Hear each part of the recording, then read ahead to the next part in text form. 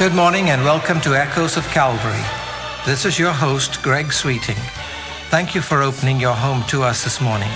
I invite you to now open your hearts and worship with us as we share from the Word of God. Stay with us as we share comments and illustrations with a spiritual application, present special music to call us to worship, and in a few minutes, Pastor Alan Lee will come to share insights from Scripture and explain how to apply God's Word that we might grow to be complete in Christ.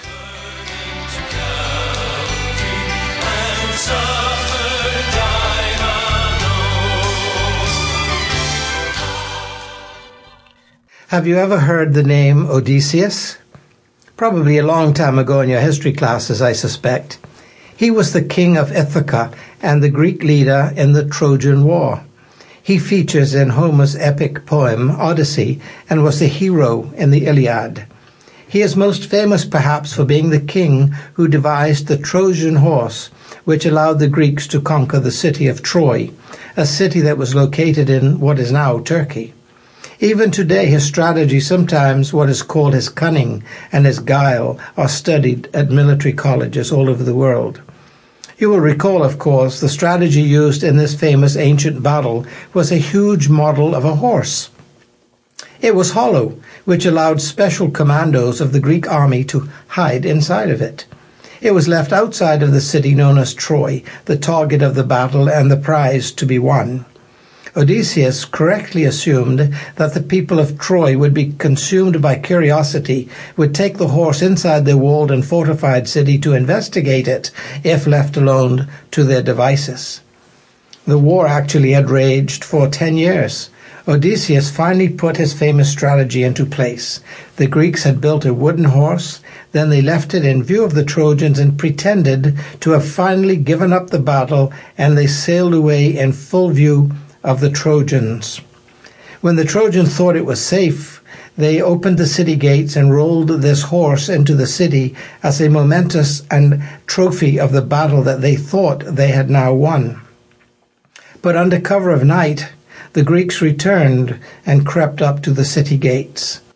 Inside the horse were all of these commandos, and in the cloak of darkness, they sneaked out of the horse, went and opened the city gates for the rest of the Greek army, their comrades who were waiting outside in the dark to enter the city. It was a decisive victory. Metaphorically, the Trojan horses come to mean any trick or strategy that causes a target to invite a foe into a secure or previously safe haven. Even though the battle took place in the 11th or 12th century, we all know the term, and sometimes we use it ourselves in the appropriate places.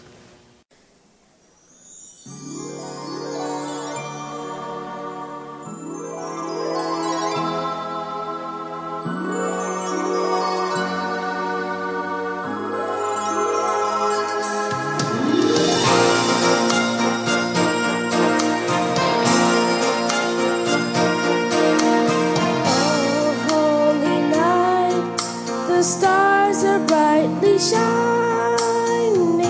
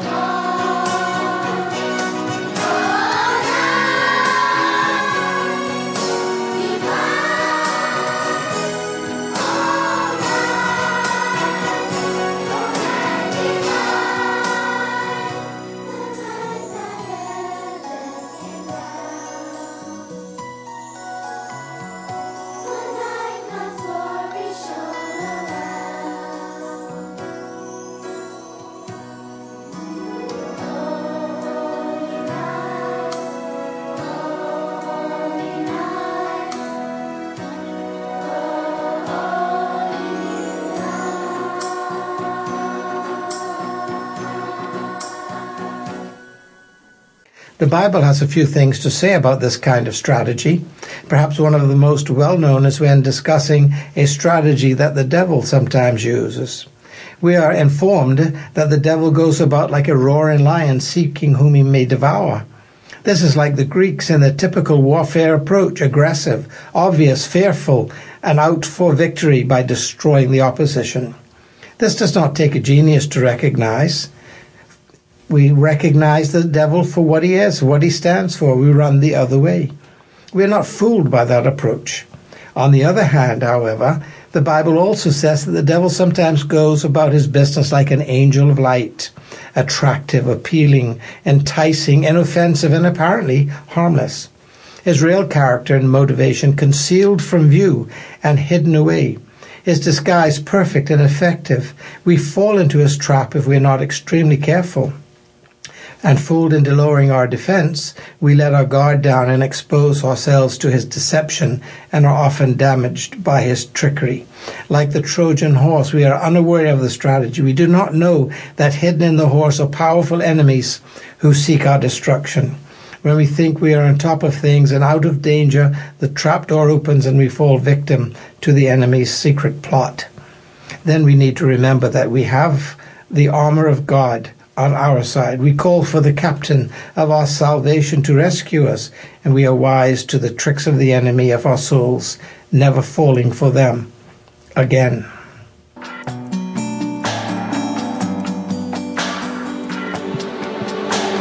Child of wonder, close your eyes, rest here in my arms tonight, 'cause someday you will change the world, but tonight I'll hold you right here in my arms.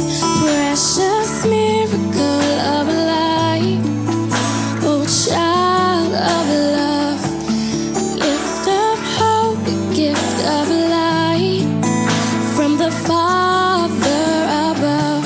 And you were made for all mankind. You will always be mine, child of love.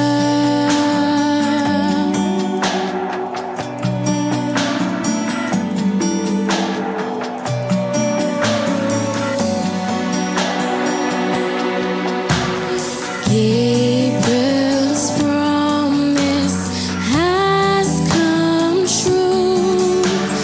God has blessed this world with you. And as I humbly hold you now, in my heart I know I'm holding heaven's child. Precious miracle of life, oh child of love, gift of hope, gift of light from the Father above. And you were made for all mankind. You will always be mine, child of love. Precious miracle of life, oh child of love, gift of hope, gift of light from the Father above. And you were made for all mankind. You will always be mine, oh child of love.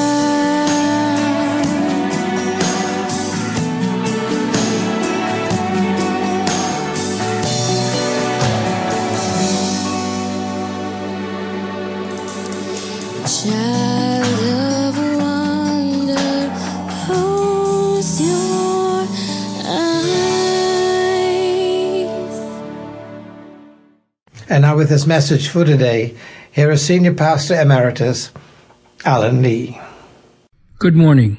Today I begin a short series of messages I have entitled The Christmas Story, Sushi Style, because I'm going to serve you Christmas raw for the next few Lord days before Christmas. It's going to be without all the tinsel and shining wrappings that we have come to use to wrap this amazing event with when it is told. I'm sure some, perhaps even most of you, respond the same way I do when I think about sushi. Yuck. But as my sushi friends all tell me, sushi is good for you. We'll see if that holds true with the Christmas story. Let's begin then as I give you the first course or appetizer. Here's a present-day reality reading of the first Christmas from the Sushi Gospel, or the Sushi Christmas story. And there were in the same city a family abiding in the living room, keeping watch over their stockings by night. And lo, Santa Claus came upon them, and the glory of his red suit shone round about them, and they were sore afraid. And Santa Claus said unto them, Fear not, for behold, I bring you good tidings of great joy, which shall be to all people who can afford them. For unto you is given this day in the city of Nassau great feasts of turkey, ham, mashed potatoes, candy, and many presents. And this shall be a sign unto you. You shall find the presents wrapped in bright, expensive paper, lying beneath the tree, adorned with tinsel and colored lights. And suddenly there was with the family a multitude of relatives and friends, praising Santa and saying, Glory to Santa in his sleigh, and on earth many presents to all wealthy persons. And it came to pass, as the relatives and friends were gone away from them into their home, the family said one to another, Let us now go even unto bed, and forget this thing which is come to pass, which Santa Claus has made known unto us. And they went away, and found their roll aids lying in the medicine cabinet. And when they had taken their roll aids, they made known abroad the saying which had been told them concerning the presents. And all they that heard it wondered at those things which were told them by the family. But the mother kept all the wrappings paper and served it for next year.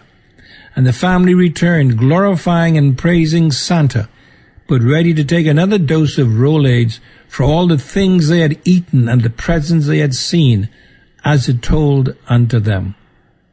This analogy of the Christmas story is more true to life than many of us would like to admit, isn't it? This is Christmas sushi style. It misses the entire purpose and true spirit of Christmas. But sad to say, many families go through the same experience year after year, celebrating the birthday of someone they don't know personally, or if they do, have forgotten who he really is. Isn't it amazing as to how rationality and common sense seem to become so scarce around Christmas time? And the sad thing is that we as Christians have allowed the devil to brainwash us without hardly a whisper of it or a protest. It's like the proverbial sheep. We have allowed ourselves to be led to the commercialized slaughter of Christmas without a baa, without a bleep, without a bleat. In fact, amazingly, we have actually snuggled up to our devilish shepherd, who, as we shall see, is even dressed in red, as he has led many of us to the slaughter of the true meaning of Christmas. That's Christmas sushi style, my friends. To be truthful, it didn't start out this way. Centuries ago, Christian converts were under intense pressure to maintain their pagan religious ties because of cultural and social traditions. The church at that time understood this pressure and attempted to replace and supersede pagan traditions with ones that gave glory to the true Lord and Savior Jesus Christ. They chose the same day, however, as one of the pagan festivals as a way to show that Jesus Christ is the only true God and that his birthday is more important than anything having to do with an idol. However, rather than becoming sanctified, as the church of the 4th century had hoped, Christmas has become, for the most part, sacrilegious instead. It has become commercialized rather than Christianized. It has become a time for fleshly indulgence rather than for spiritual reflection. It's more of an opportunity for wantonness rather than for worship. Friends, that's Christmas sushi style. For many, Church attendance activities are placed not as the center of the Christmas celebration, but at the edges, at the periphery. Some, in order to celebrate Christmas, even go so far as to reduce, postpone, or simply cut off their tithes and offerings until, as they say, catch up sometime in the new year, and all in the name of celebrating the birth of the Savior of the world and the head of the church. Now, I know some of you who know a little about church history would say that I have things reversed. You would insist that it was the church that took Christmas away from the pagans, because January the 24th was a pagan feast day, marked with revelry and immorality. And you would be right, as far as the date is concerned, but not as far as the event itself is concerned. Friends, Christmas means Christ is sent, or Christ comes. The early church had good intentions. They wanted to teach this truth to the pagans of the day. However, in an attempt to win the pagans, they simply substituted Christ for the goddess of fertility and called the celebration a Christian one. This was their folly, and it has plagued the church ever since. Friends, I say again, that's Christmas, sushi style. The trees, the holly, the decorations, and what have you, most having pagan implications, were added as the years went by. As the emphasis came to be more focused on children rather than the child, became more focused on Saint Nick and Rudolph the Red-Nosed Reindeer were also added, taking the place of Jesus Christ. Now today, Christmas is the biggest commercial event of the year. Businesses literally stay afloat or sink as a result of how much money is made during this time. And actual studies have concluded that the only reason why most people believe that Christmas is essential, particularly in the U.S., is because of its commercial impact, and it is so vital to the overall economy. Without Christmas, the economy would collapse, but it would not affect the church or Christians whatsoever. How sad. The reason for the season is, for most people, lost sight of, even though they celebrate the season with gusto. I say again, friends, that's the Christmas story, sushi style. It's like the candy maker's candy cane story. The candy maker made this red and white striped candy that many of us use on Christmas Day as a means of witnessing for Jesus Christ. But let me ask you, how many of you who hang these candy canes on your Christmas tree and give them to your children ever use it as a means of witnessing for Jesus Christ, which was the purpose for it being invented in the first place? In fact, how many of us even knew that this was the reason for the origin of the candy cane? Yet, it is now associated with Christmas as much as tinsel and mistletoe. We use it, but actually we abuse it. The same is true with Christmas itself. We use it, but we also abuse it because we do not use it for its true purpose. We abuse it. It is not wrong, mind you, to celebrate Christmas if Christ is the center of that celebration and if it is He who determines how we celebrate Him. However, it is wrong if He is not at the center and He does not agree with the way that we celebrate. To celebrate Christmas without worship, being a part of that celebration, is to abuse the reason for the season. To celebrate Christmas without worship, I say, being a part of that celebration, in fact, the core of it, is to abuse the reason for the season. In light of this, I invite you to attend a service at Calvary Bible Church, Collins Avenue, on Christmas Day. We call it a birthday party for Jesus. It's an informal, casual event, but it focuses on Jesus Christ and is especially designed to encourage parents to tell the biblical story of the birth of our Savior to their children, so this story would be passed on from one generation to another, and it would be told for what it really is. Let me give you some practical illustrations of what I mean when I say that to celebrate Christmas without worship, being a part of that celebration, is to abuse the reason for the season. Now let me say right here, some of you are going to think that I am the modern-day Scrooge with a Christian orientation. You remember his famous remark, Christmas, humbug, or Christmas, phooey. Well, to many that may just be true, but I really cannot in good conscience as a pastor teacher of the word Simply preach a message today that would help you to get in the Christmas spirit, knowing that for many of you, that means doing something that has nothing to do with the coming of Christ at all. That's why I'm serving you Christmas sushi style, raw, as it was when it first happened. Let me illustrate what I mean again. Christmas falls on a Wednesday, which is, if we are going to follow tradition, is the day his birth should be celebrated. We know it's not actually the date of his birth, but it is symbolic of that event. Now, if it's one thing the birth of Christ should invoke from us, it's worship. Read the Christmas story in the Word of God. You will see that. Worship was the major response to this event. The angels worship. The shepherds worship. The wise men worship. Therefore, it just makes sense that if we are supposed to worship our Lord on His day, the true Lord's Day, then most certainly we should gather to worship Him on the day on which we celebrate His birth. If it's one day we should not be absent from our church services, it's on the day set aside by Christians to celebrate His birthday. Doesn't that make sense? In fact, I've always thought that we should have church on Christmas Day regardless of the day it falls on. It just seems natural and logical to do so. But you know as well as I do, Christmas Day is and will be a day set aside for recuperation from the partying on Christmas Eve, or the junkanooing, or just simply sleeping in. Very few will be worshiping as a church on that day. Isn't that amazing?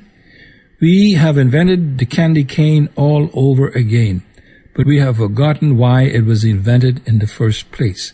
To witness, to tell the story of Jesus Christ and why He came into the world to save sinners. In fact, often when Christmas falls on a Lord's Day, a Sunday, some churches actually cancel their worship services to accommodate Christmas activities. Isn't that amazing? They see other activities other than worship as more important on a Christmas day than worship itself. For instance, activities such as families and friends getting together around a Christmas tree. Now, as you know, I am for families getting together. But in this case, let me ask you, are we using Christmas for the purpose of its existence, or are we really abusing it for other means, as worthwhile as they may be at other times? In other words, are we using it to celebrate us instead of commemorating and celebrating Him, Jesus Christ? I'm just asking, mind you. I'm not really Pastor Scrooge Lee at all. I'm just trying to be faithful in doing my job as a teacher of the Word of God. I'm like the Fox News. I simply report what the Bible says. You must decide what to do with it. So I leave you to draw your own conclusions and make your own decisions. All I ask is that in doing so, you seek Christ to be true, rather than to self be true. Christmas, I say, is not a time for self or even families. It's a time for Jesus Christ. We'll continue with our Sushi Christmas story next time, Lord willing. Until then, this is Senior Pastor Emeritus Alan Lee saying, Selah, think and act on these things.